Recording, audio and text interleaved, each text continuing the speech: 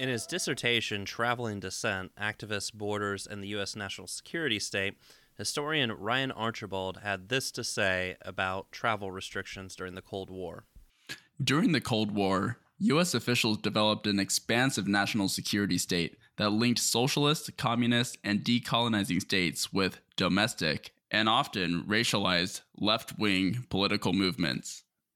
Attending to how the state after 1945 attempted to manage the unprecedented circulation of bodies, commodities, and ideas through technological advancements, particularly in air travel, internal and foreign security were mutually constituted projects. As travel became an important instrument of U.S. foreign policy, officials viewed travel by anti-war and anti-racist activists, particularly to non-capitalist countries, as threatening to U.S. security and an imagined community of global capitalism. The construction of these activist travels as subversive informed the development of laws and surveillance technologies aimed at both disrupting transnational social movements and strengthening the nation-state's borders when distinctions between the, quote, foreign and the, quote, domestic appeared to quickly erode. The free movement of U.S. citizens deemed acceptable to the U.S. state was largely premised on procedures intended to demobilize those considered threatening and outside the political community. Mechanisms of travel control helped to constitute and reconsolidate global racial hierarchies and U.S. empire through the construction of particular mobilities as racialized and subversive, and states as threatening and illegitimate due to their opposition to U.S. capitalism.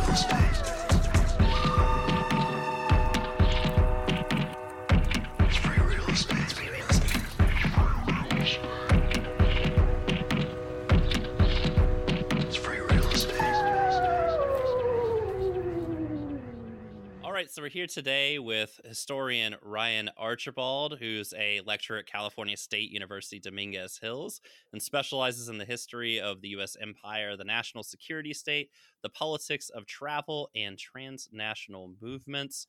How are you doing today, Ryan? Oh, doing pretty well. Enjoying some nice sunshine, Yeah. Doing okay. When I forgot to mention the most important part of your bio, which is you're a listener to our show, which is by far blows the rest away. So First time, long time, and essentially have bribed my way onto the show. So this is a great, if you bug people enough as a listener, you can come on the show.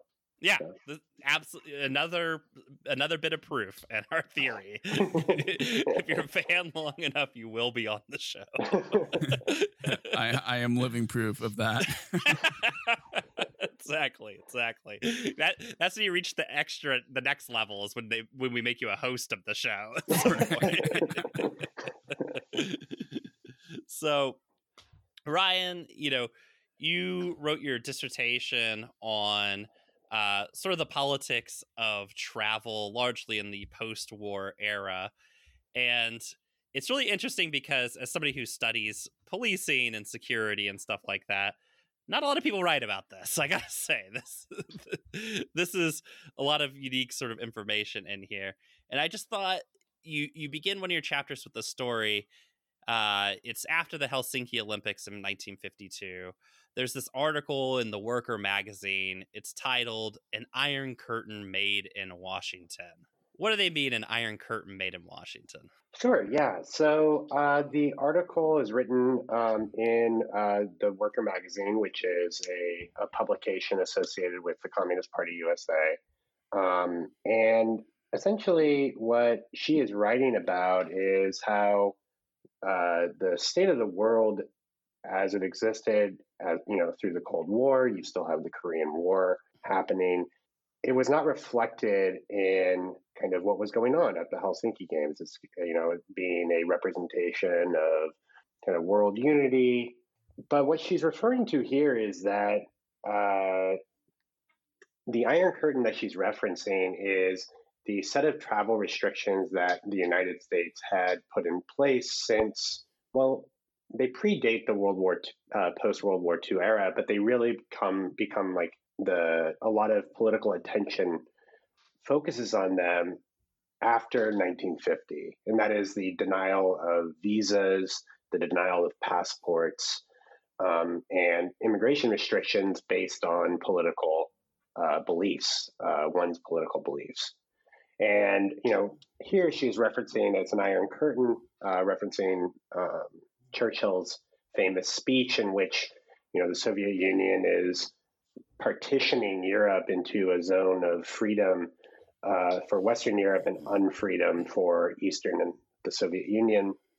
And here she's trying to say that, while the United States and Western Europe critique the Soviet Union for its policies, that it violates, freedom, that the United States is guilty as well, and guilty of hypocrisy, if not more. Yeah, I mean, she goes further, right, saying that basically the U.S. has decreed in true Hitler fashion, gotta love the way the old CPUSA used to write, that no person whose entry or departure is not to be in the best interest of those who would see fascism come to this land can penetrate the Iron Curtain dropped by the U.S. State Department. Basically arguing that, in order to preserve maybe a right-leaning politics, the U.S. wants to prevent its potential radicals from traveling abroad, right? And potential radicals from entering the country. And radicals broadly defined to include pacifists, essentially anybody who critiqued the U.S. empire and the Cold War and its Cold War foreign policy. In sort of using that Iron Curtain language, right, she's juxtaposing this image that the U.S. is already creating, as you said, of the Soviet Union as this zone of unfreedom where people aren't allowed to move around, versus the West where apparently there's freedom of movement and stuff. But maybe you could walk us through the sort of early history of, freedom of movement in the U.S. And explore whether that's ever been a real thing, per se. Sure. So the way I see it, that freedom and movement are kind of inseparable concepts in American history and in American law. One's freedom, especially through the 19th century, could be indexed by one's degree or their ability to move. So, for example, you have the freedom of movement of Europeans who are free to colonize the North American continent. And that is their settlement and taking of the land is justified in the text in part on the basis that indigenous peoples were too mobile and thus lacked a notion of property, right? Mm-hmm. There in the United States, measures that would kind of look like passports that we would say, oh, that's similar to a passport, are really connected to the institution of slavery and of strengthening that system. So you have, historians have cited the pass system essentially permitting an enslaved person from departing the slaveholder's property. If they were stopped by anybody asking, what are you doing? They would say, that you're supposed to go here from point A to point B, and that's it. As kind of as a foundational moment, or not a foundational moment, but an example of an early passport.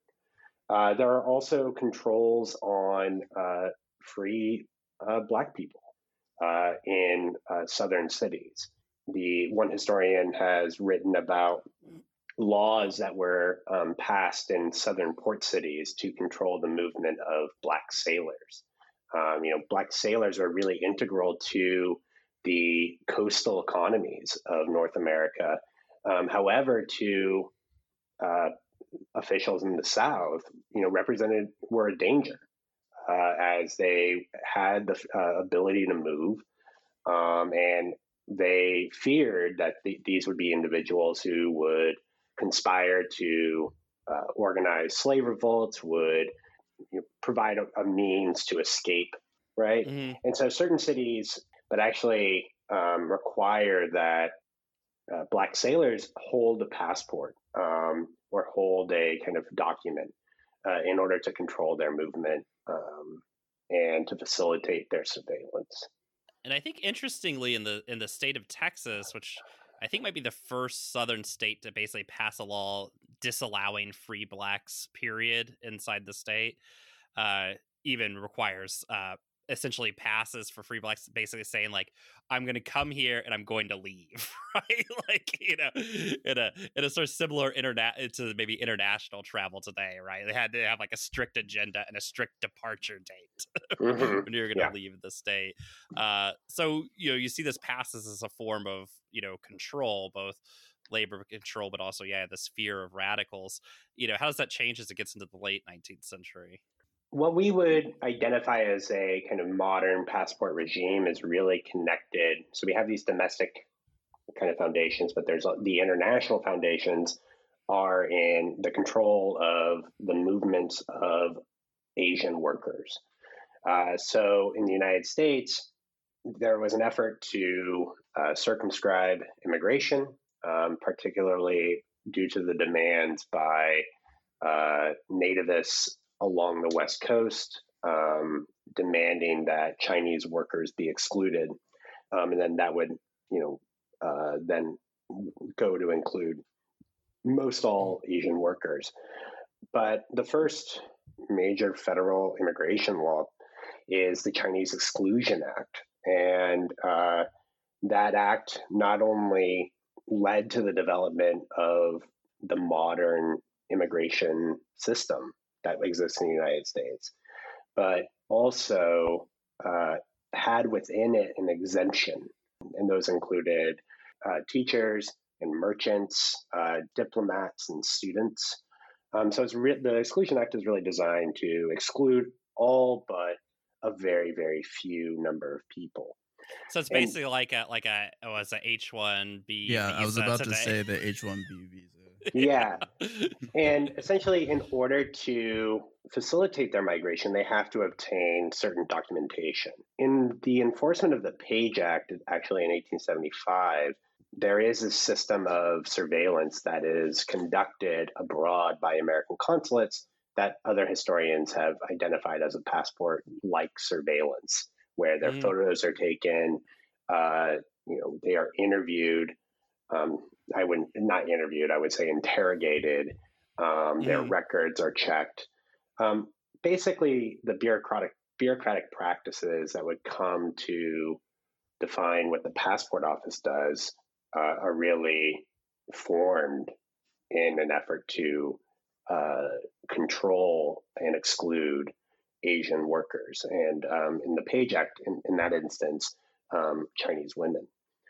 Now, for those who wanted to leave, if you were of Chinese descent and you wanted to leave the United States, but with the intent to return, the Exclusion Act had within it a provision called the Section 6 of the Exclusion Act, said that those that intended to do this needed to have a certificate that would, essentially ensure their ability to leave the country and then return.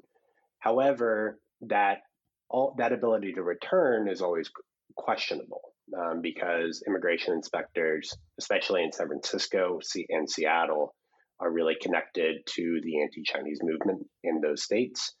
And essentially, they believe that most documents carried by Asian immigrants are fraudulent. And so often you could be denied entry, and then you would have to pursue other means, courts or other means to, re-enter. And no other immigrant group was required to obtain a re-entry permit until the repeal of the Chinese Exclusion Act in 1943. Oh wow.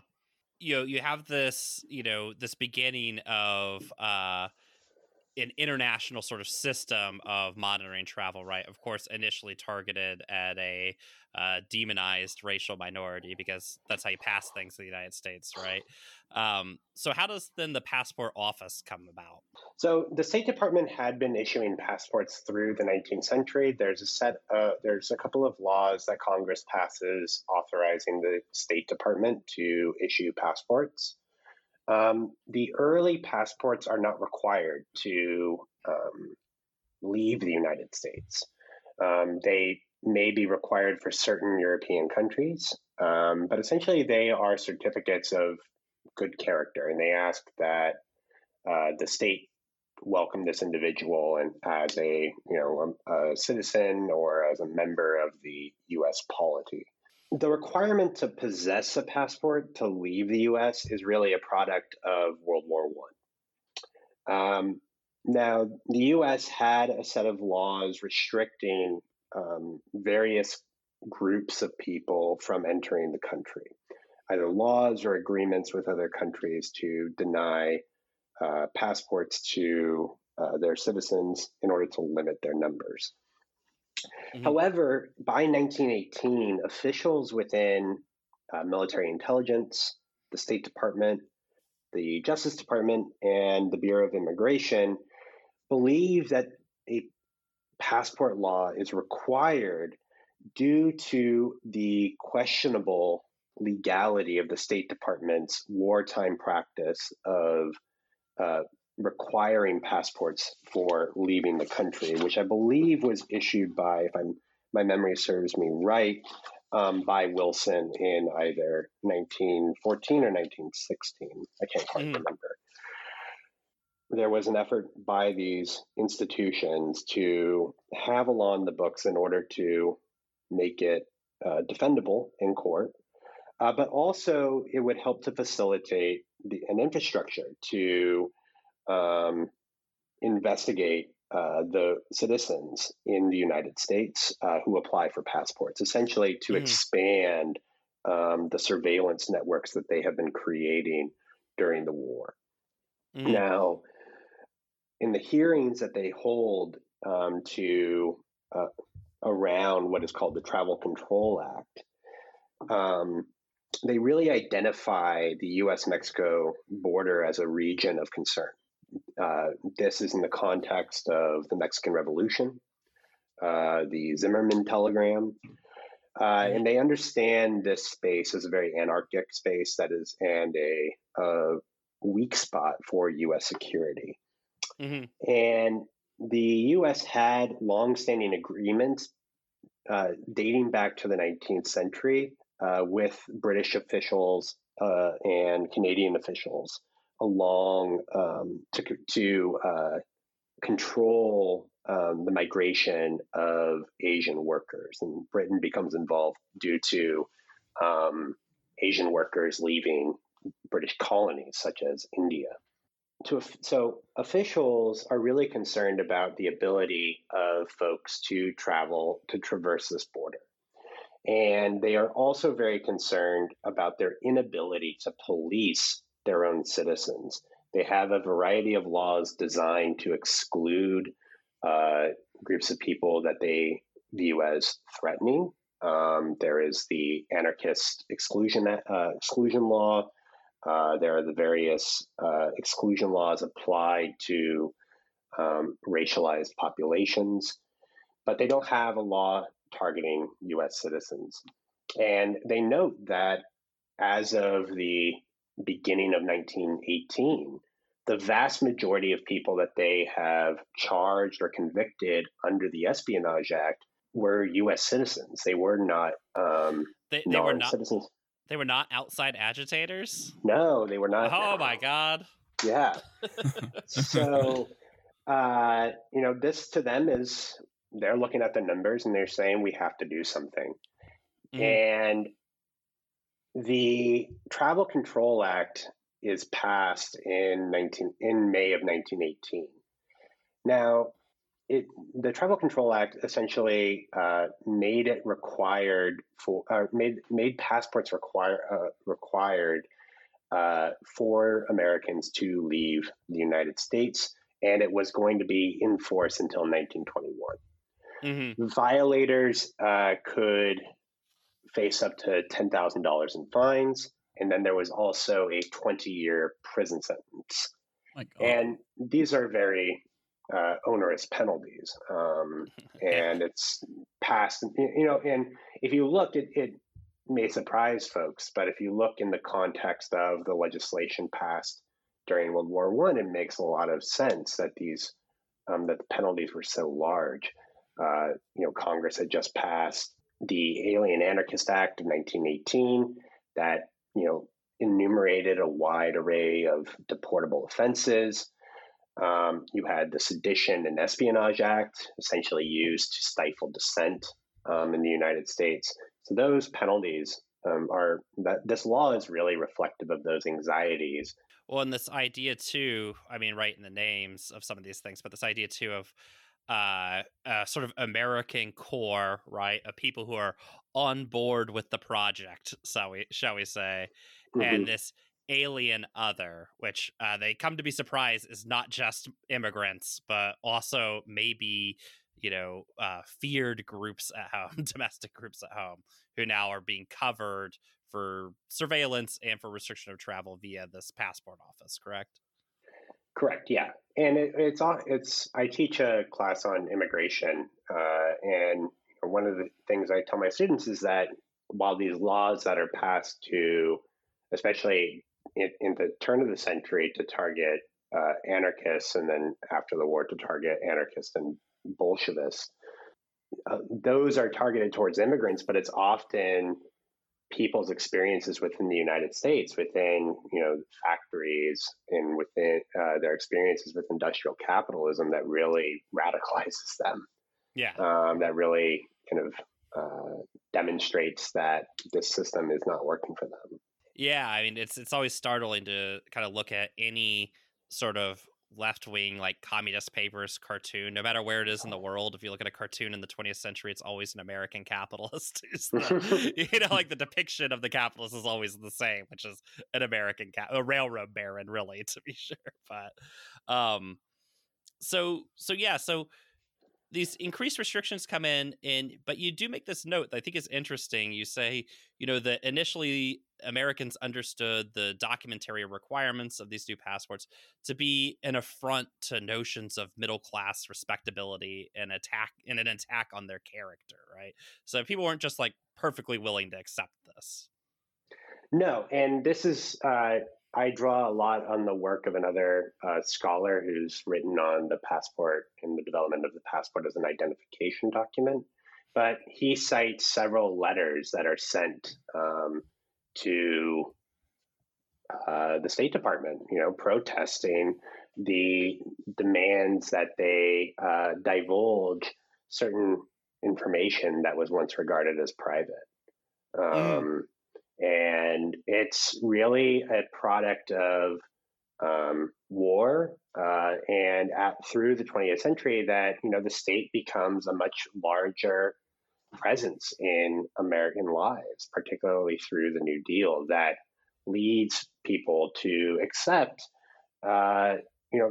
essentially that leads Americans to redefine their notions of privacy and their notions of what information to share and to divulge. And so, particularly as we lead up to the next war, right, as we get into the 1930s and we're leading up to World War II, there's just an increased pressure, right, to accept more and more of these incursions, I guess, into people's privacy. So the Travel Control Act and the powers that it enabled the president to use, those were identified as temporary powers. So the Travel Control Act essentially states that the U.S. president can determine can say that a passport is required in the event of a war, right? And that with the peace treaty signed in 1921, that wartime is ended. And so the measure controlling or requiring passports is ended. And now what Americans are responding to in that interwar period is the requirement to have a passport, not necessarily to leave the United States, but to enter European countries, either for business or for leisure. Europe still retained its passport system that and its requirements for passports to enter and leave European countries that were created during World War I and then continued after. The period before, in the late 19th century, Europe had actually loosened a lot of its travel controls, and there wasn't necessarily a passport requirement to enter those countries. But for Americans in the interwar period, it's, historians have written about how, especially during the New Deal, that the state becomes a greater presence in ordinary people's lives through employment, through the provision of social services, particularly the Social Security Act, that really changes people's notions of privacy and the relationship between citizen and state. Well, and so how does World War II then? I mean, we've seen these sort of the ability during World War I to really ramp up some of these security measures. How does World War II affect these security measures? So in the late 1930s, there is an effort in Congress to ensure that the U.S. remains neutral in the looming European conflict, and there are a variety of measures passed and policies enacted that seek to circumscribe Americans' ability to move in the name of preserving neutrality. So one of the provisions was restrictions on travel to countries at war. In the wake of Italy's invasion of Ethiopia, Roosevelt called for Americans to avoid traveling on ships of countries at war. The State Department threatened to revoke the citizenship or passports of those traveling to Ethiopia with the intention of fighting, especially the intention to repel the invasion. There had been a mobilization to defend Ethiopia's sovereignty, particularly among tens of thousands of African Americans and others. Sorry, go ahead. Yeah, sorry, Ryan. I'm curious just to clarify, because I think this is like a really interesting point that you just brought up. Is were you saying that like the U.S. was using their kind of border and passport controls to limit people traveling to Ethiopia to fight against the invasion? Correct. Okay, Correct. So wow, so it wasn't because I think like a lot of the I guess like the merits that are given in the narrative of like like control is like to protect the U.S. and people against threats, right? But this was actually a restriction of basically like an imperial war, and basically the U.S. was tacitly using passports and border controls to aid that imperial invasion more than just defend against it or denounce it. Yeah, and so for them, it's for officials, while they may and they did criticize Italy's invasion, their effort is to prevent a U.S. entry into the war, Right. And by preventing folks from, or preventing Americans from entering that battlefield and becoming belligerents, they're hoping that it will reduce that possibility. In fact, it's hard to say whether this policy had any real impact.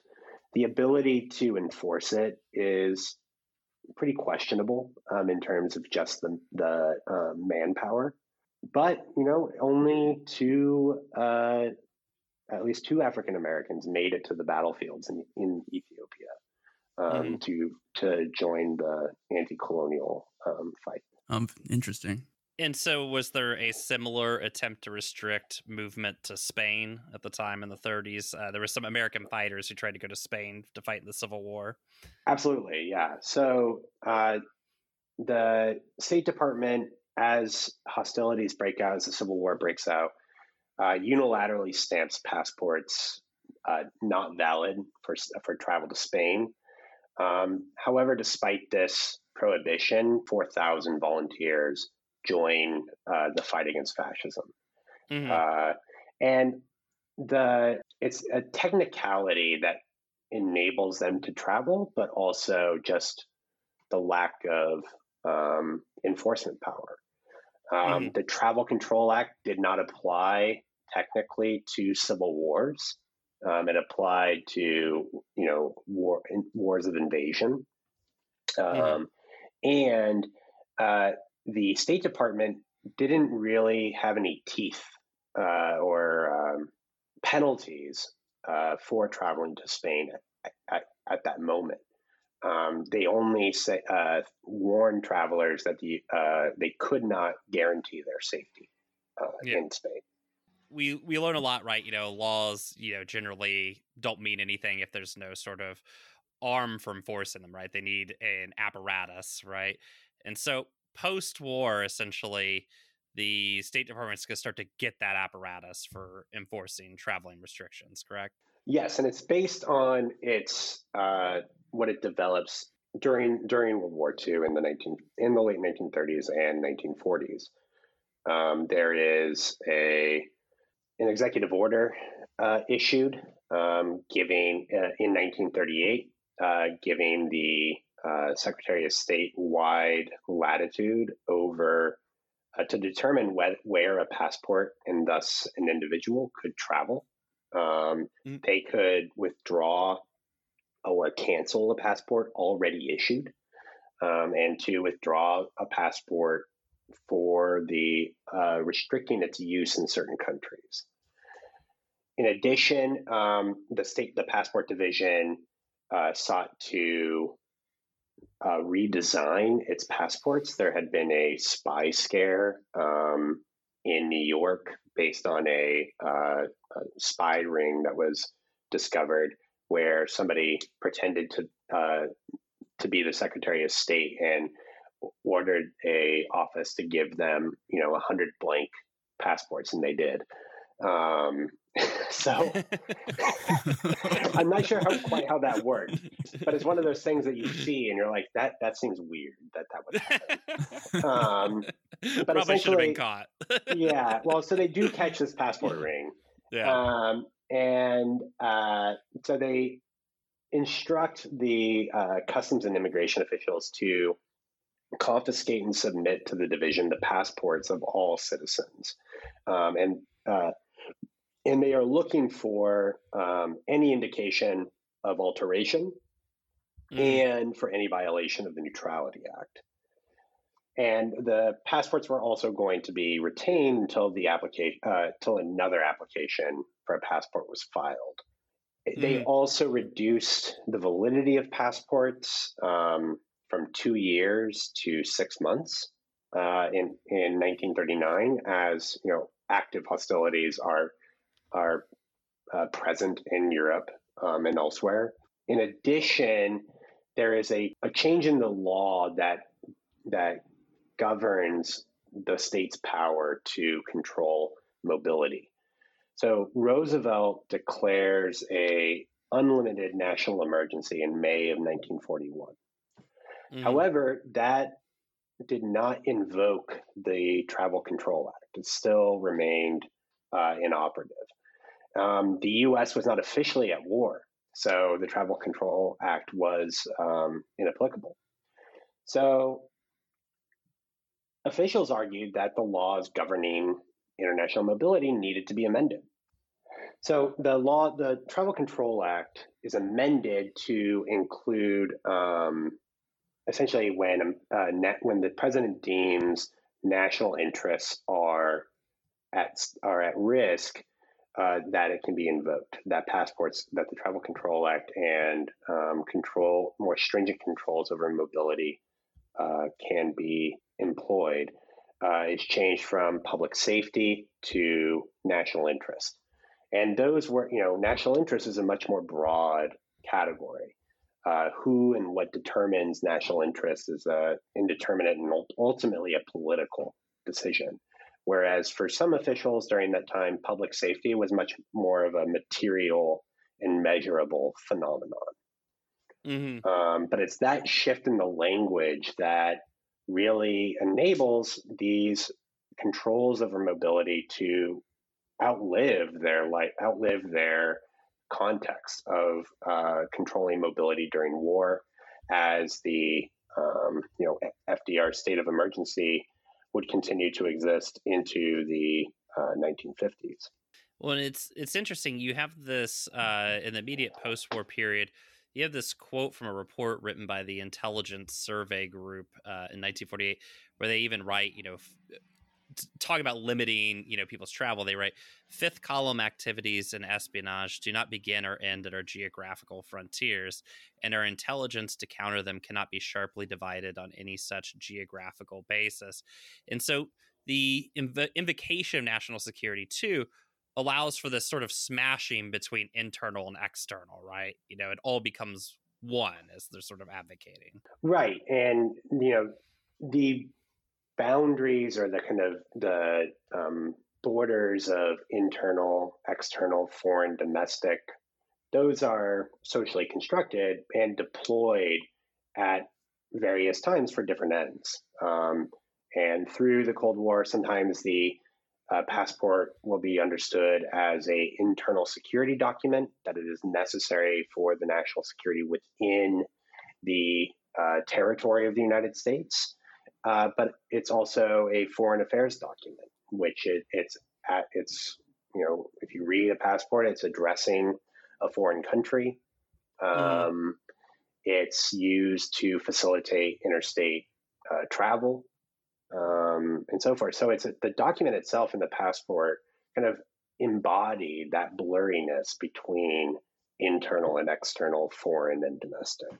And it's interesting because at the same time, the real question becomes whether or not you can issue a passport to an American citizen who is a member or an avowed member, according to the State Department, of the Communist Party, right? And at one point, a lawyer for the State Department, Richard Flournoy, you write, Flournoy rejected that the state required concrete evidence to contain an individual within the U.S., that, quote, the mere lack of evidence of subversive purpose is not enough to justify the issuance of a passport to an avowed communist, right? So what's happening as far as this period under Truman and this expansion of travel security? First, we need to place this in the context of the election of 1946, in which a very right-wing Congress is elected. Mm-hmm. Republicans gain control of both houses, the first time since, I believe, the era of the Great Depression.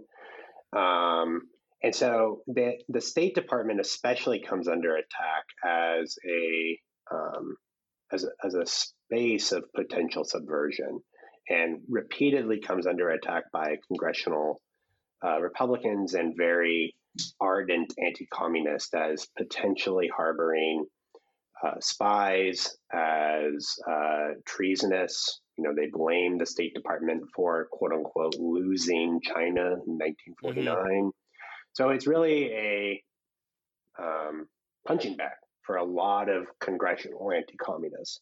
And sorry, just to be clear, what happened in China in 1949 was Mao's revolution of China, overthrowing the old rule, right? Correct. Yes, that's what I'm referring to. And the U.S. had adopted initially. This is sidetracking here, but what's interesting is actually that there were folks within the State Department pushing Truman to not overtly support the nationalists in that conflict, and to try to get a kind of coalition government established in China between the nationalists and Mao's Communist Party. But that was rejected by the Truman administration. But it's an interesting, what could have been, right? Kind of a interesting,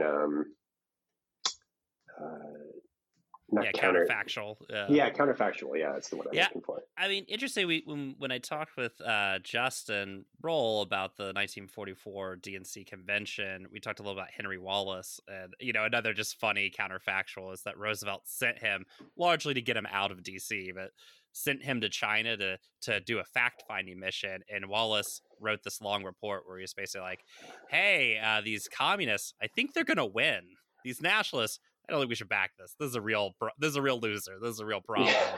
And of course, that report directly in the garbage can. Right.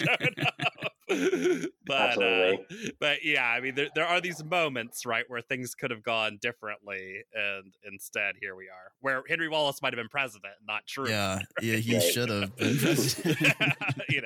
But here we are, right, in the best of all possible worlds. Sigh. But to get back to it, though, so although the State Department gets attacked for this, the Passport Division itself is really notorious for its anti-communist beliefs. It is under the direction of one woman, Ruth Shipley. She governed the division for about 28 years.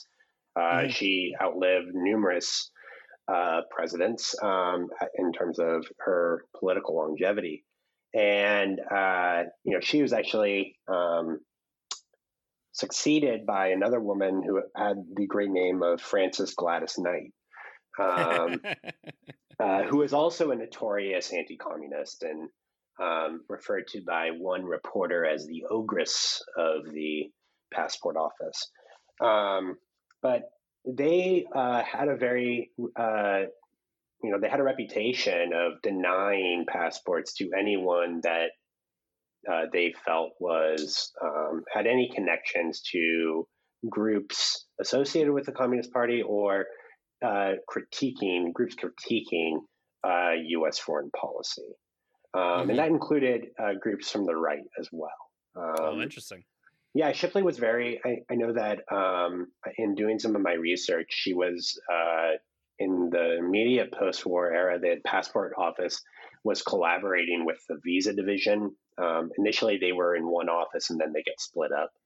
And she was very, adamant about how some of the folks from, Nazi Germany, they would not, they should be denied visas based on their prior membership in the Nazi Party, but also kind of their failure to meet denazification standards.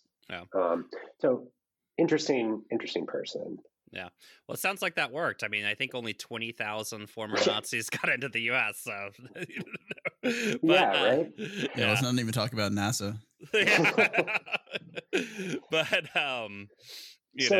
they like 4-letter acronyms that start with N. We'll just say that. But yeah, so they had this very particular anti-communist bent. You even talk about this journalist William Worthy, I believe, right, who gets repeatedly denied ability to travel and cover international events because he's a suspected communist, right? So they don't suspect him of membership in the actual Communist Party. They deny him a passport over and are concerned about is his critiques of U.S. foreign policy. Mm-hmm. So this kind of jumps ahead into the mid 1950s. So just to kind of provide a prologue to that, there are, by the late 1940s, as we were talking about, the Passport Division was increasingly denying passports to those it saw as a threat to U.S. foreign policy. That ability to do that gets enshrined into law in the McCarran Internal Security Act, passed in 1950, which denied passports to those who belong to members of the Communist Party, and it also had penalties for those that issued passports to members of the Communist Party. And then the requirement to have a passport to leave the country under war or national emergency, and that's important. Interesting. Or national emergency. That is the language that gets adopted in the 40s. When they are looking for widening the ability to control travel. That gets put into the 1952 immigration law. And that so the national emergency that FDR declares in 1941, that goes on until the 1950s. And then Truman declares a national emergency in 1950 associated with the Korean War that actually continues until 1976. Cool. Yeah. And so it's actually very interesting because as in the 70s, there's a Congress that it's after Watergate. It's really critical of presidential powers and really looking into kind of the abuses of executive authority. And they're looking to prevent these emergency declarations and these states of emergency from just continuing forever. And the State Department goes to them and says, well, wait a minute, if you don't change the language here, we're not going to be able to have a passport system because it's by law, it's only during a war and national emergency. So it's actually in 1978 that a passport becomes required by law in times of war and peace. It doesn't change anything in reality. It just changes the letter of the law. And also, I think maybe speaks to the intentions from the beginning that this was going to be a permanent state of affairs. Yeah, there were efforts in the 1940s to think about organizing a different type of system.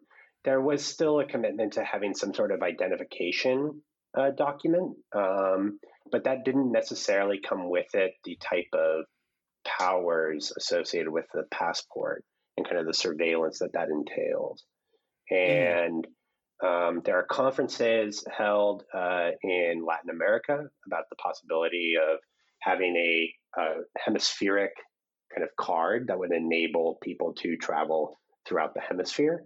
There's a conference, or it's not an actual conference. It's a conference before a conference.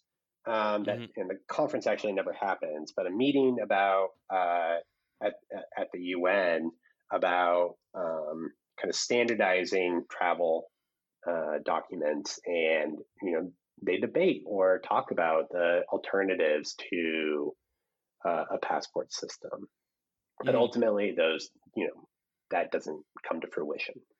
Yeah. So there were efforts abroad, especially to think about reorganizing that system, but they failed. And the U.S. did not participate and refused to, in the part on the basis of their conceptions of national security, but also, at least in the case of when the Pan American conferences are occurring on this topic, Shipley actually writes that it's the passport that often enables the deportation, because the passport of essentially that person is allowed to enter that country, and this identification card, there was no potentially could threaten that system. We effectively have this potentially more international setup, maybe safe to say broken on the wheel of the Cold War and the U.S. national security interest. Yes. Yeah. A tale as old as time, I guess, for 20th century historians, right? Yes. It's shattered dreams, but... So, let's talk a little bit about, people on the left who challenge this sort of passport regime. So you have this journalist, William Worthy, right? I can't remember his exact wording, but he basically says that the U.S. has created this sort of cage around him, right, where he can't leave. They've trapped him in the United States. What is Worthy trying to do, and what is the U.S. trying to stop him from doing? So William Worthy was a foreign correspondent for the Baltimore Afro-American. He also had contracts with CBS. He was a very prominent Black foreign correspondent. He reported he was able to get a passport during and immediately after the Korean War to report on conditions on the ground in the Korean War. He kind of goes on a worldwide tour, but he really comes into the crosshairs of the passport division in 1956, in 1957. So in 1950, during the Korean War, the State Department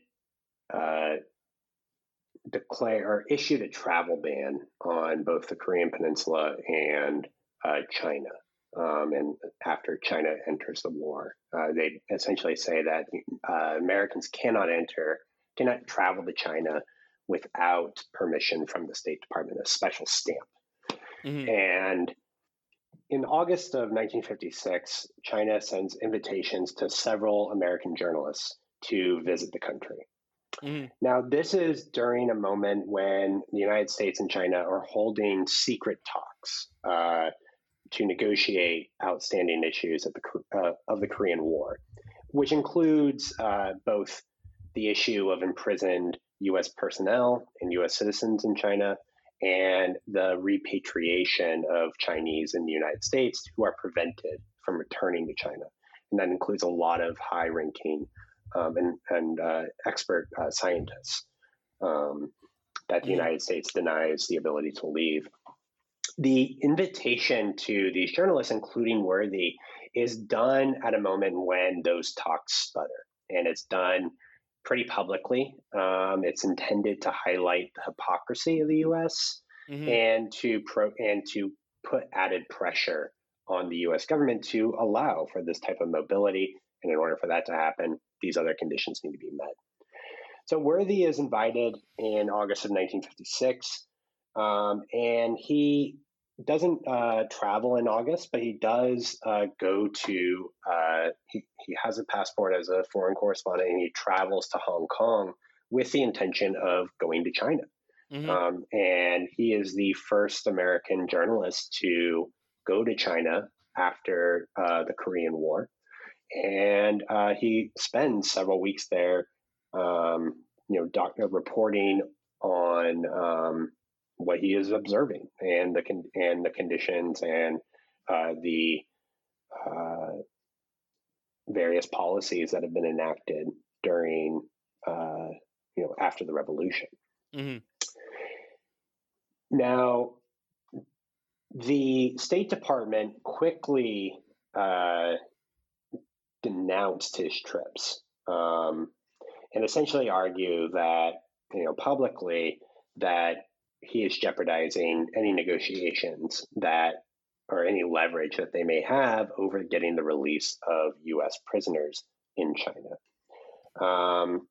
There is a concern that this will not just be confined to Worthy, that essentially his travel will lead to a stream of other correspondents, but also missionaries and scholars, and that this potentially threatened both the negotiations, but also the policy that Washington had against China, which was a very hard-fisted one. Yeah. And so Worthy is actually joined by two other journalists while he's in China. The two other journalists are called up by their publisher and said, "You need to leave China now." The Baltimore Afro-American refuses to issue that demand from Worthy. Hell yeah. Wow. And awesome. yeah.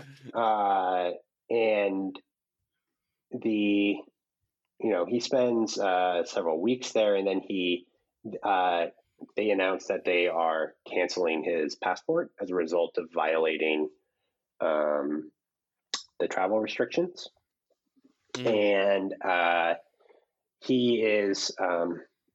they cable the embassy in Moscow because it is known that he is going to be traveling to Moscow from China and then making his way to other locales in Europe on his way to the United States. And the U.S. embassy tries to take his passport away from him while he actually meets with some embassy staff in Moscow. They demand to see his passport. He refuses. He leaves the next day surreptitiously, and he arrives in Budapest. Hungary was also under U.S. travel restrictions, and there he meets stiffer resistance from U.S. officials. They were instructed to invalidate the passport and to compel his return. And I love this language that he uses. So Worthy writes that he is, quote, breaking off relations with the U.S. delegation in Hungary, and that he has secured representation from the ACLU because he understands that this is going to go to court and that he's going to. The newspaper has the means, and there are attorneys and civil libertarians that are very interested in trying to roll back many of the draconian measures that had been passed in 1950. And so he continues traveling through Europe without really any reported interference. He arrives in Boston, and they invalidate his passport. He is denied the ability to leave. He challenges this ruling, and he actually goes to court. He brings the State Department over to court, and the State Department challenging the authority of the U.S. The State Department to control where Americans travel, and the court rules in favor of the State Department. They essentially argue that travel restrictions are an extension of U.S. foreign affairs and as foreign policy, and that as a result of that, they are essentially really removed from judicial oversight. Oh, very cool. That's convenient. Yeah. That there's very little that the court can do when it comes to actions of foreign policy. So Worthy challenges these travel restrictions. Obviously, does not go the way he had hoped it would. But people aren't done challenging these restrictions, and I think that brings us to this other group that you talk about, which is the Student Committee for Travel to Cuba, which is obviously a student group, but is a group that's trying to break a travel ban to the newly formed Cuban revolutionary state in the mid 1960s, right? That they're going to do this. What's the deal with this group? What's their goal? What are they trying to achieve here? Right. So the group is created by a few students associated with Columbia University. There's also students from CUNY. They are associated with a recently formed splinter group from the Communist Party USA, the Progressive Labor Movement, that will then become the Progressive Labor Party. The PLM were essentially formed in critiquing the CP's what they saw as revisionism, and they also have in their early days inclinations towards Maoism. They really identify China as the vanguard of the revolution. Yeah, it's sort of like the representation of the Sino-Soviet split, but just in American politics, I guess. Absolutely, yeah. And so the the people that are behind this organization, the Student Committee for Travel to Cuba, the name does not roll off the tongue, but it's very blatant as to what it tries to do.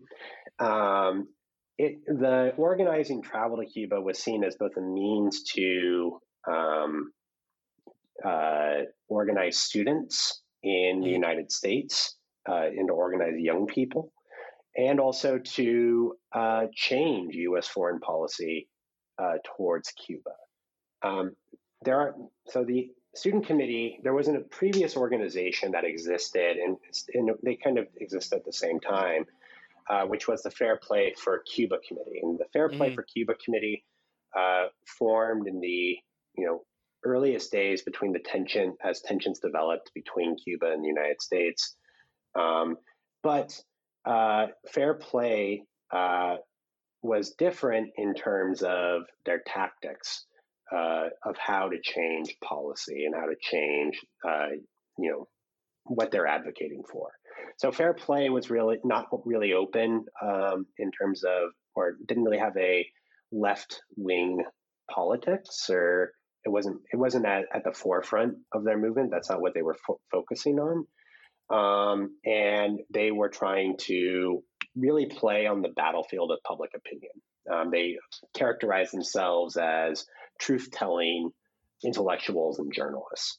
The Student Committee is different in that it is very upfront, that it is a radical student organization, that it is there to, and that it is going to change U.S. policy by directly confronting it, not only through kind of publishing pieces about the Cuban Revolution. And they do that, but their tactics are different. So they directly call for flouting the travel ban that had been imposed on Cuba. Now, the planning for the trip actually occurs right after the October 1962 missile showdown between the Cuban Revolutionary Government, the U.S., and the Soviet Union.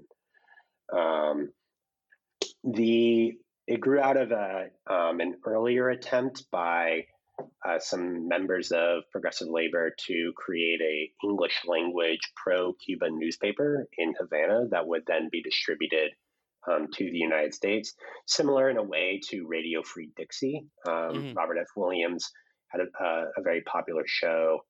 For those that don't know, Robert F. Williams was a Black revolutionary civil rights leader who was fraudulently charged with kidnapping after protecting a few people from being beaten to death by a kind of a mob. And he flees to Cuba in order to escape fraudulent charges. And he starts a radio program called Radio Free Dixie, in which he discusses politics, and the Cuban Revolution focuses a lot on kind of the importance of Cuba to the Black freedom struggle. So that's kind of what they are also trying to do. Now, they first try to go in December of 1962. That effort fails because the U.S. government pressures Canada to refuse landing rights to an incoming Cuban airliner that was scheduled to take the students to the island. But that they're not deterred. They sought to travel through other means.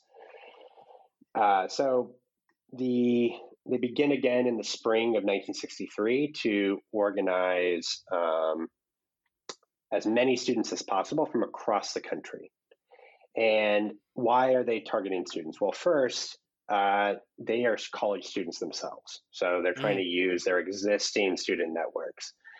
Second, they believe that college students had both the time and were open-minded enough to discuss socialism in a way that was not possible with when entering with discussions with older adults or those kind of disaffected with the left.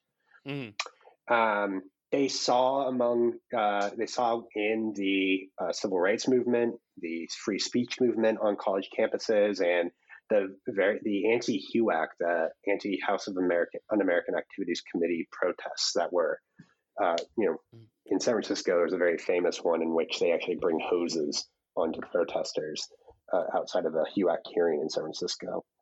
But they see that kind of signs that American youth are dissatisfied with Kennedy era liberalism, and that potentially this is a group that they can mobilize.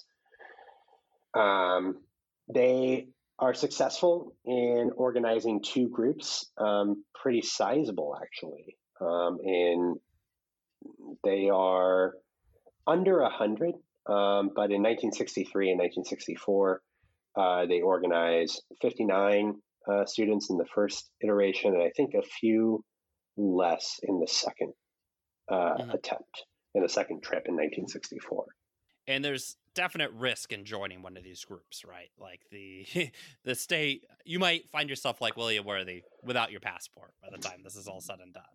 Absolutely, yes. So this is done, all out in the open. They're very open about it. As they apply for passports, they either have existing passports or they say that they are traveling to other countries. They say that, we're going to Europe on holiday. We are going to, we're going to study abroad in Europe. And that's where most of these individuals put as their destination. They're able to do this because the state does not know precisely who's going to be joining these groups. They do have a few informants within those organizations. One is associated with the FBI, who was a volunteer informant, was not a paid informant, and then another who was in contact with the State Department but worked with a professional anti-communist by the name of Gordon Hall, that essentially not infiltrated is the wrong word, but it's not the wrong word, I guess. Infiltrated these organizations and took detailed notes took literature, detailed notes, and filed away with Gordon Hall, who would then use this against various groups that he identified as threatening to the U.S. On the left and on the right, but mostly on the left. But so they do have some informants there, and that does change how they react to these groups. On the one hand, if they don't try to prevent their departure, in part because they're interested in gaining information about possible ties between this group and the Cuban government, if they're going to do any type of prosecution, possible connections abroad to people that are disaffected in the revolution. But it's also really hard to determine where they're going to be departing from. They actually they make their trips to Europe, which is really hard to determine because there's most of the travel from the United States abroad to outside of the United States is to Europe.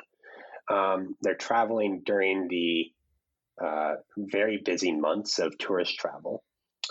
And they're also flying in different groups and different destinations. They go to one group goes to London and Amsterdam, and then another goes to Paris. And so preventing their departure is really difficult. It's almost impossible. There's, I don't know how many international airports at that time, but putting FBI folks there is just not feasible. And, the State Department is really adamant in that it does, and this also occurs again in the 1950s when there's a group that travels to the Soviet Union. But they really want to prevent their departure. The FBI is, it's not feasible, but let's just see how this plays out as well. And so they tour tour the island. They spend over a month, traveling around the island. And this actually prompts a debate about whether the U.S. should continue to have travel restrictions. Actually, the Johnson administration really didn't believe that travel restrictions were either effective, and they thought that they were actually contrary to ideals of free speech. On the other hand, though, why there was a travel restriction on Cuba was not necessarily because of the students are preventing Americans from going there. They understand that there's no viable revolution planning going on in the United States at that time, at least sizable.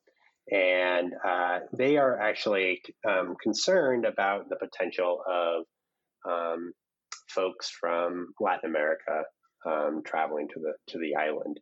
And they see in imposing travel restrictions, they also get, as they break off relations with Cuba, they get several other countries to impose travel restrictions on their citizens. And people within the Johnson administration lobby against rescinding them because they think that this will send a message to others that they can, one, allow travel. They are concerned of, the Cuban government has made it known that they will support revolutionary efforts throughout the hemisphere, and they're concerned that Cuba will provide training and means to execute those revolutions. And they're also concerned about the normalization of relations and the normalization of the country's government. Sounds like we're the villain here, we being the U.S. What makes you say that?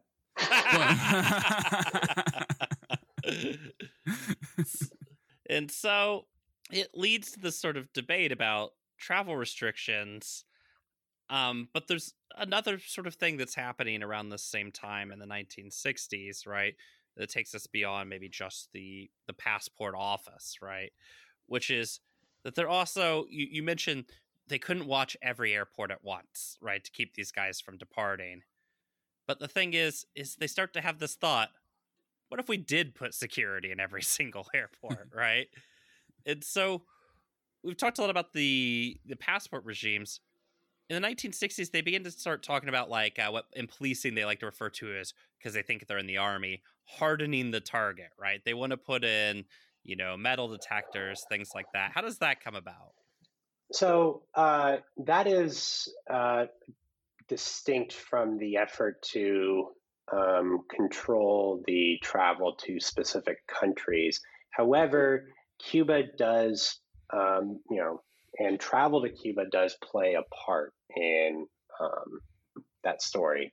So in 1967, 1968, or beginning really in 1968, the U.S. experiences a very large increase in the number of aircraft that were hijacked. And they were mostly attempts to hijack aircraft to redirect the flights to Cuba. Yeah, this is what's generally referred to as the golden age of hijacking, which is one of the cooler names for anything that's happened in the United States.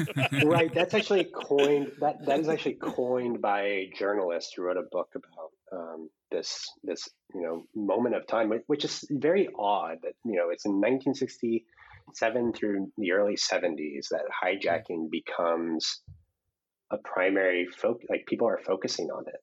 Mm-hmm. People don't use the word terrorism quite yet to describe it. They use skyjacking. Mm-hmm. That sounds really cooler, honestly. Yeah.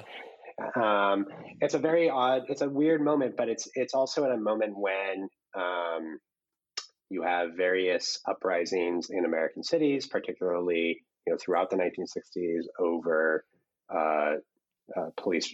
policing, over poverty. Good thing we solved all that, right? Right. Yes. So and it's not the first time that the U.S. had hijackings before. Mm-hmm. There were about 5 hijacking attempts that were also mostly directed to Cuba in 1961. The hijacking was actually not made a federal crime until 1958, which just shows you how rare it was, but also not on the radar. Mm-hmm.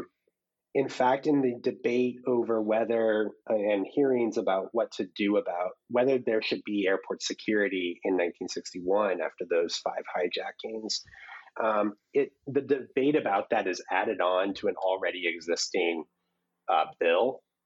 They are talking about the issue that they are really concerned about is inebriated passengers, is drunk passengers on flights who are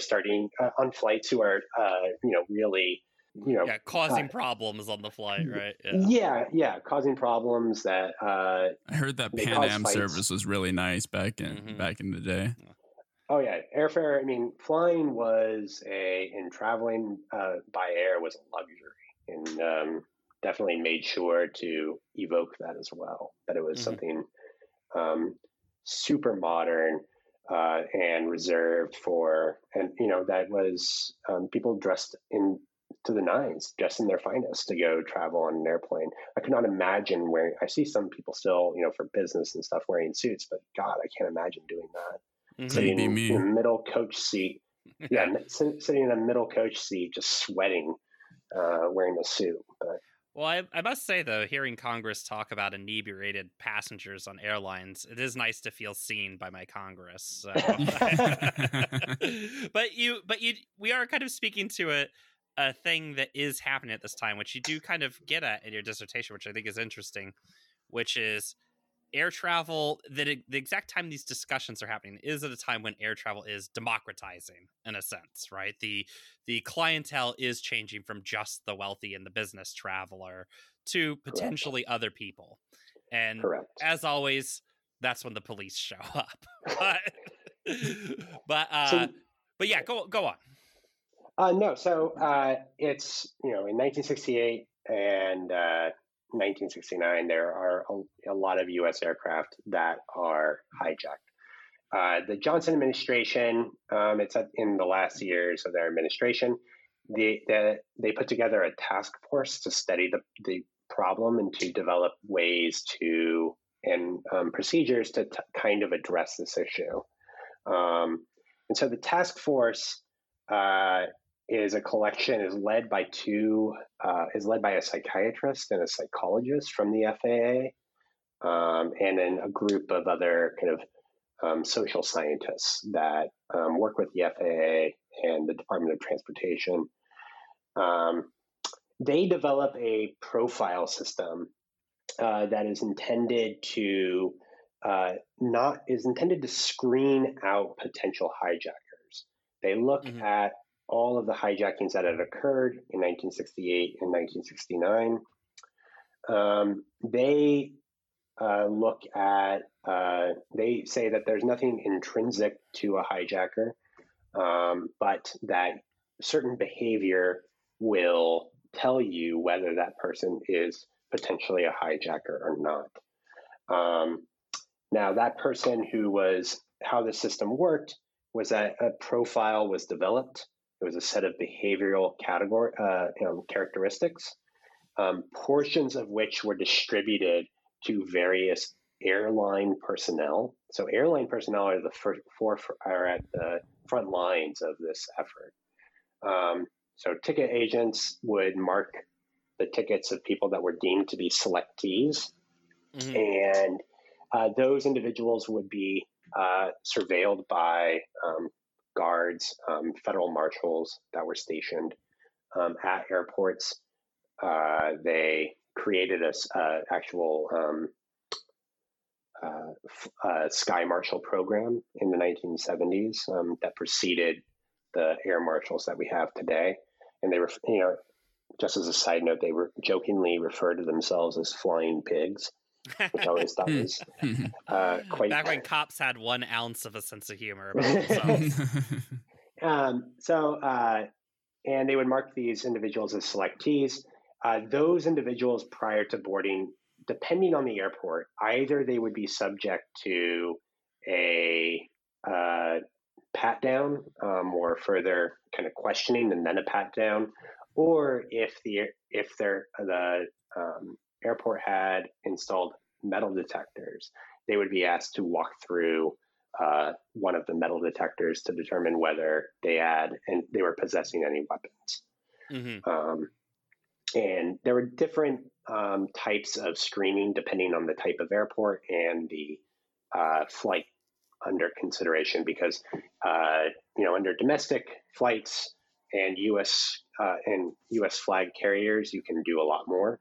You have a lot more control over, but airlines from other countries, you don't have so much control. Those are governed by international agreements and by the governments that from which those companies are located. Mm-hmm. So there was a different protocol for them. And so, sort of as these restrictions are going in, you tell the story of this guy, Mort Schultz from Popular Mechanics. He decides, in true reporter fashion, why not just fill my suitcase full of silverware and go check the security regime out? So what happens to Mort when he decides to test the security regime? So Mort, this is during a time when they are using this profile system. He passes through the metal detector and sets it off. And he looks around and he's actually permitted to board. He's not asked to remove any of his metal objects or what have you. He's just like permitted. And, he writes, he laughed kind of and was kind of taken aback by this. And, goes to the air marshal that is stationed there, and one of the federal officers is stationed there. He's like, "Why didn't you inspect me?" Which is something that I don't think anybody would ask or should ask. Yeah, I would never ever fucking do that. Do not do that, listener. Do not. Yeah, do please. This. Like, this is official advice. Don't do that. But he's a reporter and he's doing a story, and they said he was not somebody that he was not a threat, right? Mm-hmm. They did not identify him as a threat. And we don't know the actual details of the actual profile. Those still remain classified. It's possible that the profile actually forms the basis of other profiles that get used, especially by the DEA, the Drug Enforcement Agency, in the mid 70s and then after, to kind of surveil and target those that they believe are trafficking various substances. Mm-hmm. Well, this is actually really interesting, Ryan, because I have like a personal anecdote that relates to this. Like when I was a college student, I studied abroad in Greece, and I was I was there over the summer, and this was like a little before the Trump administration. So this was during the Obama administration. Mm-hmm. When I and it was a great time, and this is like I went with my university and everything, right? And when we all I traveled back, everyone had their separate flights. I land into Canada, and we have these kiosks now where we scan our passports. Like, I'm a citizen of the U.S. I was born and raised Mm-hmm. here. And I scan my passport, and usually it'll take a picture of your photo and print out this thing where you hand to a kiosk guy to just go through, right? I was like, this is a layover in Canada to get back to the US. And instead of it printing out my information, it just prints out a big X. And I'm like, uh-oh, that's not, that can't be good, right? Not great. Did it tell you to set the X down on the floor and stand on it? Yeah. Right. And so I take this ticket to the kiosk guy, and I hand it to him, like, hey, maybe there's something funky going on with the kiosk. And he just looks at it and he's like, okay, sir, follow me. And brings me to this back room where I subsequently get interrogated, I think by a DHS officer, I think. Mm-hmm. And he asked me all of these questions on like, like why I'm coming back here, like what I was actually doing in Greece, where did I travel to Greece, and he like asked for my address and all of these different details, and I'm like, this is like not really natural. And then he was like, so have you ever traveled kind of east of Greece? I'm like, no. He was like, and then he was just like, like, do you ever go into Syria or? What do you know about the Belden program, sir? I don't have any familial connections with Syria or the Middle East at all, and have no prior history of doing that. But I was only a Black person in my like group of like 17 students who like went to Greece. I have like a pretty like long a first name, and I have like an interesting last name, I guess. But I straight up asked him, because at this point I was just like annoyed and kind of realizing what was going on, and I was like, how did you like select me? Like where was this like coming from, right? I'm like a college student at the time, and he was just like, yeah, well, we have algorithms that detect threats, and we just need to do our due diligence to make sure you're not one of those ISIS types.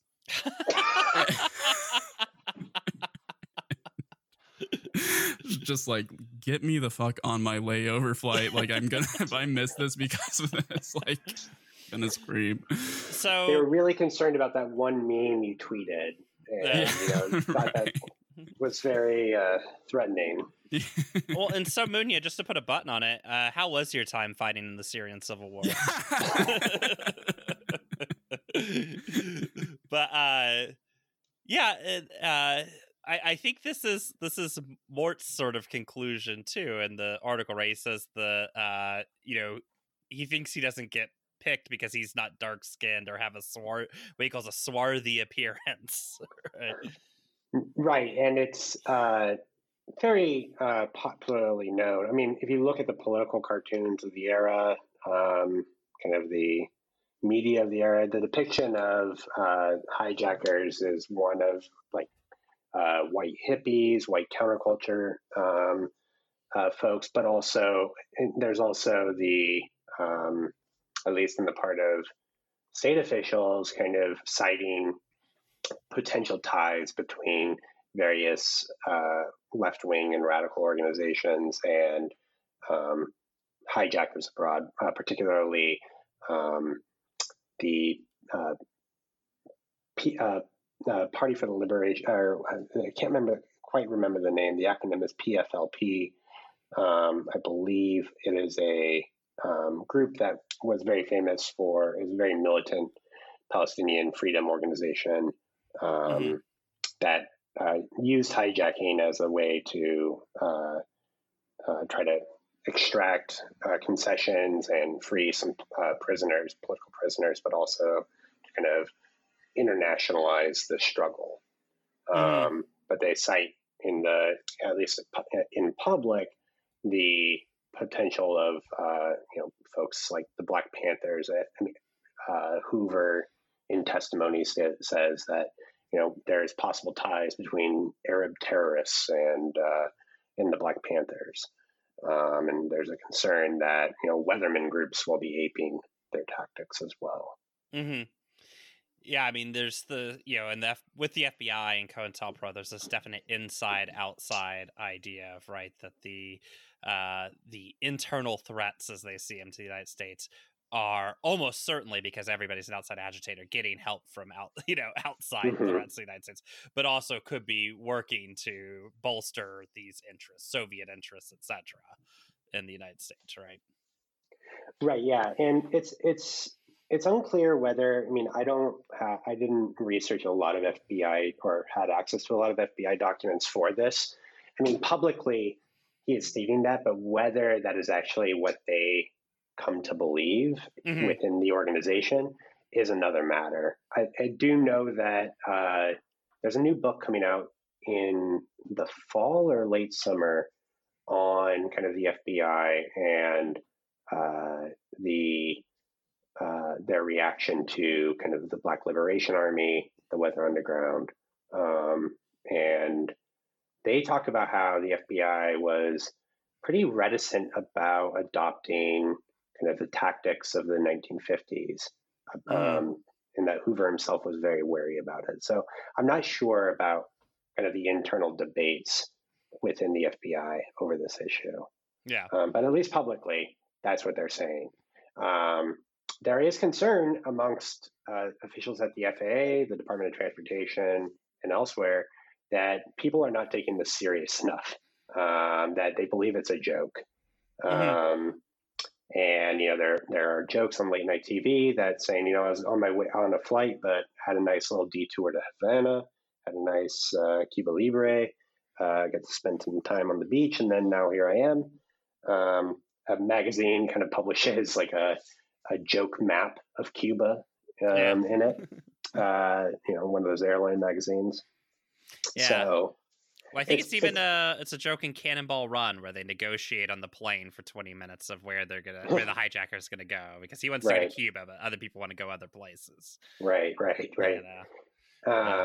So there is that concern, and I think a lot of the threat inflation of citing these organizations in the U.S. and their potential ties to abroad is also done to kind of, it's an effort to say to folks that, no, you need to take this seriously. Yeah. And I think even cite that there's some sort of, they like interview kids or something about hijacking, and all the kids, like in this interview with kids, they all just basically like, yeah, no, not a problem. Victimless crime. So that's in their final report, and it's not clear as to whether they conducted that interview or if it was done by somebody else. But they ask, the way they term it, a group of 6, I think it's late adolescent, teenage, Black ghetto. This is their words, quote, Black ghetto Sunday school children, whether hijackers should face punishments for their actions. And their response is, no, they didn't hurt anybody. And they cite that as kind of a sign that, this public is not taking it seriously, but also this needs to be read in the context of the various urban rebellions against police brutality, against poverty that have been occurring. And particularly that the turn towards heavy policing of Black youth in those cities. Yeah. And, we're going to cite that as a sign of those kids being extremely cool. So, oh, go ahead. Go ahead. No, go ahead. Oh, I was just going to move on. In the early 70s, right, this other thing is happening too, which is they're going to redefine sort of the space of the airport itself, which will allow greater surveillance, greater security. And you cite these 2 court cases, U.S. v. Lopez in 1971 and U.S. v. Epperson in 1972. And without getting into the extreme details of the cases, what do they essentially do as far as like reshaping the political and like security geography of the airport? So those 2 cases involve the discovery of narcotics, I believe. I would have to take a look again. It's been a while. But they are looking at the defendants of those cases are appealing their convictions on the grounds that the search was illegal and that they shouldn't have been able to prosecute them for possession of heroin or another substance, and that the search itself was unconstitutional. Now, the search that they are challenging is both the use of the profile system and the use of the metal detector. The metal detector actually has a very interesting genealogy. It's actually used almost solely in prisons, beginning in the 1930s. And it's very rare in the 1930s. There's a couple at Alcatraz. There's a couple at another penitentiary. But prisoners in their memoirs understand metal detectors as devices of discipline. And also in one memoir about Alcatraz, they say that it was used by the guards to humiliate prisoners in front of others, because they would be required to strip naked if they triggered the alarm in the prison ward guard would trigger it, just to shame them.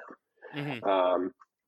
But so it's interesting that technology is really understood as really invasive, as only applicable to prisoners, then becomes used in these spaces that are associated with hypermobility and leisure.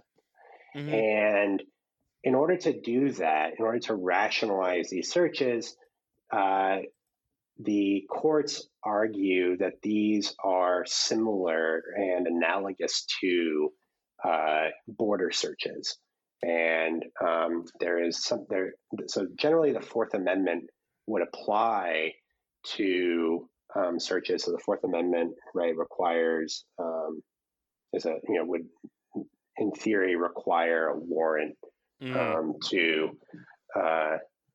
search somebody or their belongings. That kind of, I won't go into the detailed history of how that changes, but essentially there is what is called a border search exemption, in which the Fourth Amendment does not apply to the U.S. border, and it allows for much more invasive searches.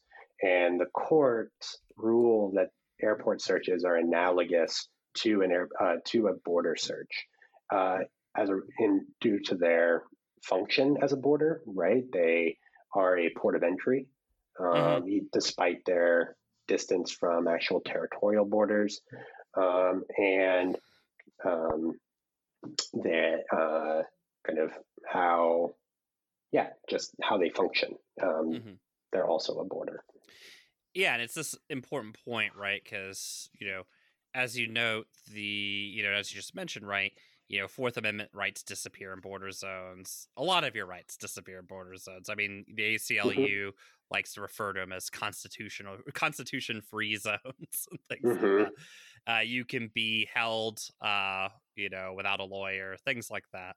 And this really does fully reshape the airport, right? It kind of gives, if you have an international terminal, it kind of gives the state free will to put up what they want, essentially. So there are a variety of cases about it, but yes, it would authorize a whole slew of techniques to surveil the public that could not necessarily be used elsewhere. Mm-hmm. And it's kind of interesting too, because at this time, I mean, you mentioned the 60s, early 60s, the airlines themselves sort of resist things like metal detectors because they think it's offensive to their jet setting class of travelers, but at the same time they see it as like a source of costly delays. In the 70s, when they get introduced, obviously there are people who are very upset about this over civil rights concerns and things like that. But what we see is what we see with all security regimes, right? It's just a steady normalization to where now I think a lot of people would be happy to just have them back. Yeah. Right. And especially compared to the measures that were imposed in the 2000s, right? Yeah. But with the way I see it is that the airport is essentially this place that kind of rationalizes and normalizes these techniques and technologies. The metal detector is deployed in airports. There's still hesitancy to deploy it elsewhere. I was reading the other day, kind of a note by the Justice Department saying that it's still really invasive and should only be used in measures that require very high security. Even in the mid 1970s, and it's in the late 80s and early 90s that metal detectors, people get used to them, that they start being deployed to schools. Yeah, it's interesting. In my research on police and schools, the first use of metal detectors in the late 70s and early 80s, all the journalism on it, when they mention metal detectors, are always prefaced with this idea of airport style metal detectors. They say this over and over again, and it's always given this little bit of like, a little bit of cringe of like, ooh, are we really going to put this in the school, right? There's even a joke in this education journal about it where, it's the depiction of the school is like a castle with a moat, and the guy's just saying, once we get the airport style metal detectors in, it'll be real. It has like guard towers, then it'll be really secure. And yeah, you're right. By the 80s, because we've all been through them at the airport or whatever, all of a sudden it becomes not only an okay thing to put in schools, but something that is maybe, desired by people with the youth crime panic and stuff going into the 90s.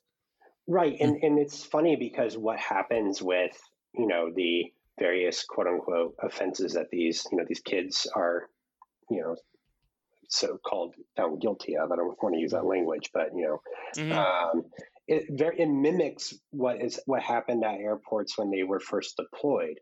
The majority of arrests and stops at airports were not for weapons possession. They were for drug-related offenses, immigration, and other things. And you see this replicated in schools where it's not about policing weapons; it's about making sure disciplining a particular subset of the population. So maybe now's a good time to sort of bring it sort of into the present. And, a lot of, obviously after 9/11,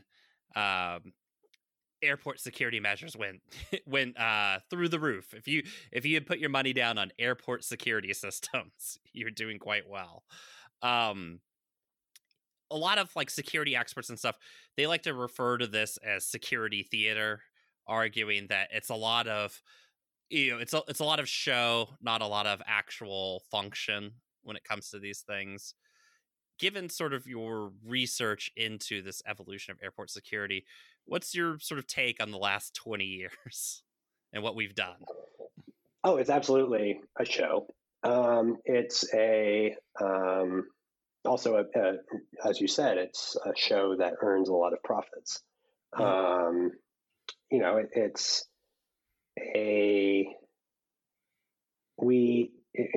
It does not protect us. It's a system that fails incredibly, but it's attempting, like a lot of policing, to solve very complex social and political issues that require a social and political response, not a policing response. I think one of the things that's interesting in your dissertation is you talk about this creation of lookout lists and things like that in the 1970s, where they would make lists of, American citizens who airports were supposed to be weary of, or, whatever, if they, wary of if they see them on, trying to board a plane.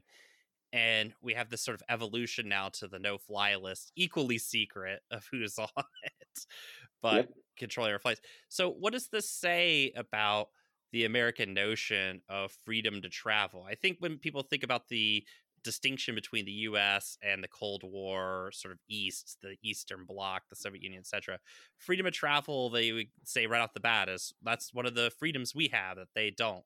But what does this say? How does this complicate that?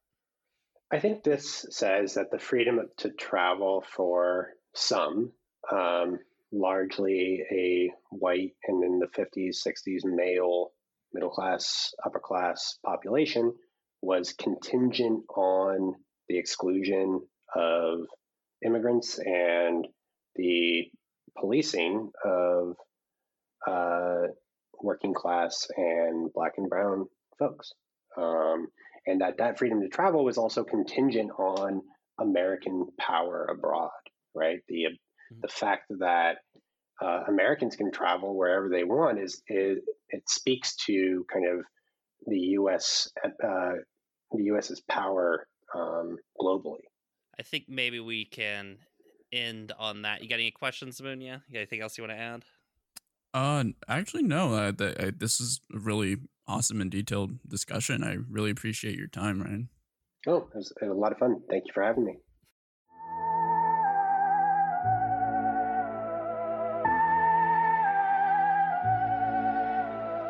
The money's not the deal. The cow's not the deal. It's freedom and liberty and access to a land.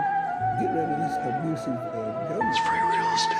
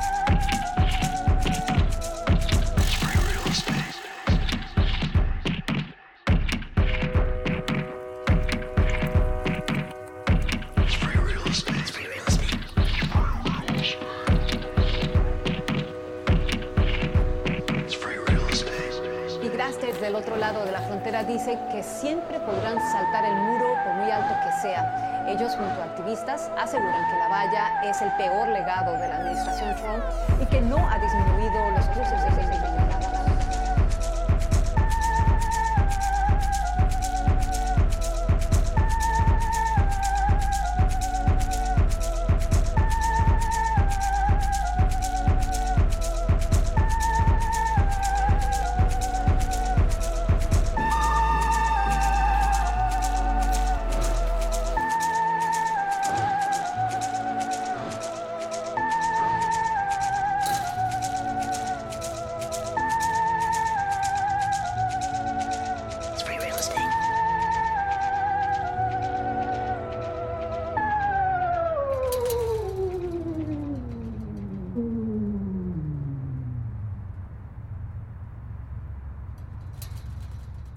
It's free real estate.